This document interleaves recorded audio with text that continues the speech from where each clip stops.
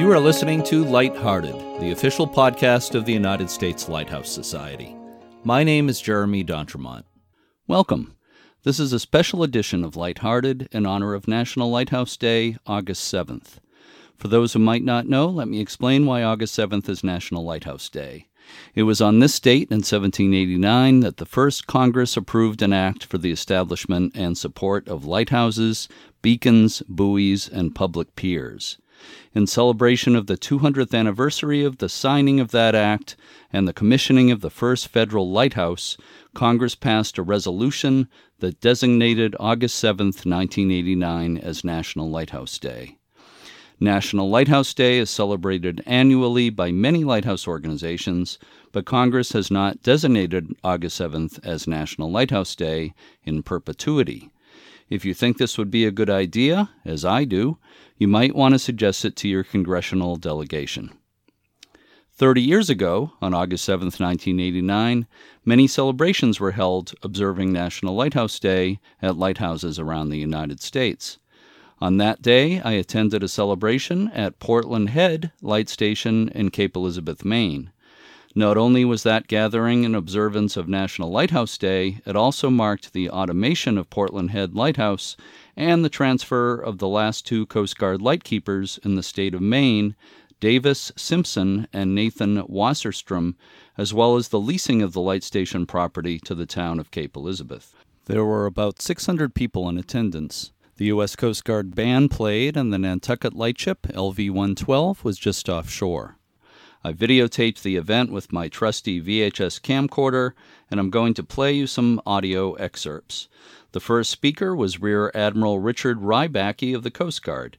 At the time, Admiral Rybacke was the commander of the 1st Coast Guard District. He retired in 1991 after 35 years of distinguished service in the Coast Guard. Here is an excerpt from his remarks. We come to mark the transition of Portland Head. We're also marking the bicentennial of the U.S. Lighthouse Service. I'd like to reflect on that and see what each of us can take away from here. I hope every member of the Coast Guard will continue the lightkeeper's tradition of vigilance and devotion to duty. And I think the town of Cape Elizabeth will continue to treasure this wonderful house and the tower. I want every lighthouse lover to leave here with the assurance that the Coast Guard is committed to preserving America's lighthouses. Senator George Mitchell of Maine was one of the speakers that day. Senator Mitchell at the time was the Senate Majority Leader, and he had represented Maine in the Senate since 1980. Here is a brief excerpt from his remarks. It is particularly significant that we here in Maine recognize the heritage of our connection to the sea that these lighthouses represent. The Maine character is often defined as independent, and that it is, strong, and that it is, and hardy, and that it is. And all of those are symbolized by the lighthouses, more than 60 of them which dot our coast. Although no one state can call itself the official lighthouse state, I believe, not being objective, that Maine can properly lay claim to that title.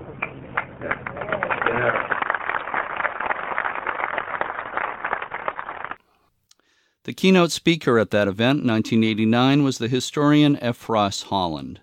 Holland was born in Savannah, Georgia. He worked for many years with the National Park Service. He received both the Meritorious Service Award and the Distinguished Service Award from the Department of the Interior. He was one of the most important historians of American lighthouses. He wrote several books about them and spent much of his career working for their preservation. Here is part of F. Ross Holland's speech from that event in 1989. There is no question lighthouses have come a long way since 1789, and the system expanded and evolved as navigational needs required. And the United States today ranks with the leading nations in providing aids to navigation. Along the way, lighthouses picked up a nation of devotees. Americans love lighthouses.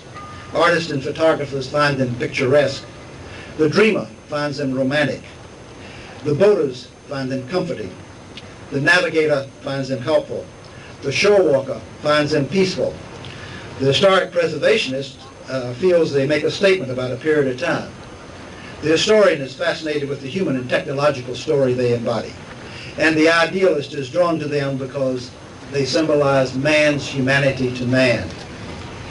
Americans generally like and respect their historic structures, but it seems to me there's a special place in their heart they reserve for lighthouses. Thank you.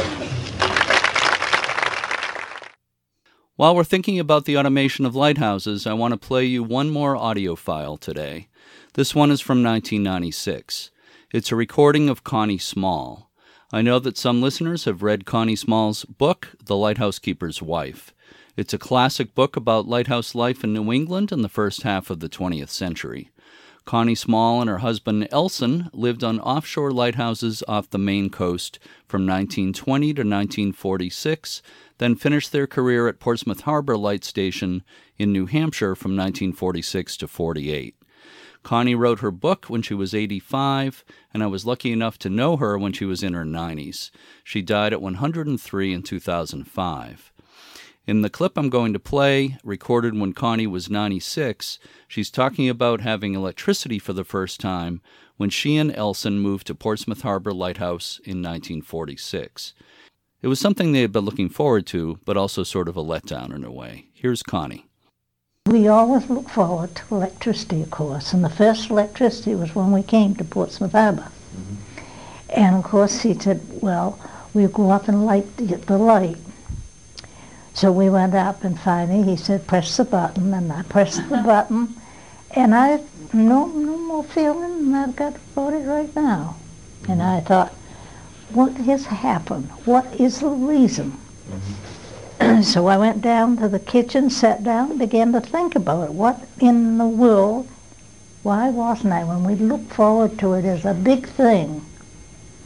Then I realized we had to give 20 minutes of ourselves to light that light. Mm-hmm. And we had put part of us into it. And that made it something. But just to press a button, that was nothing. You see what I mean?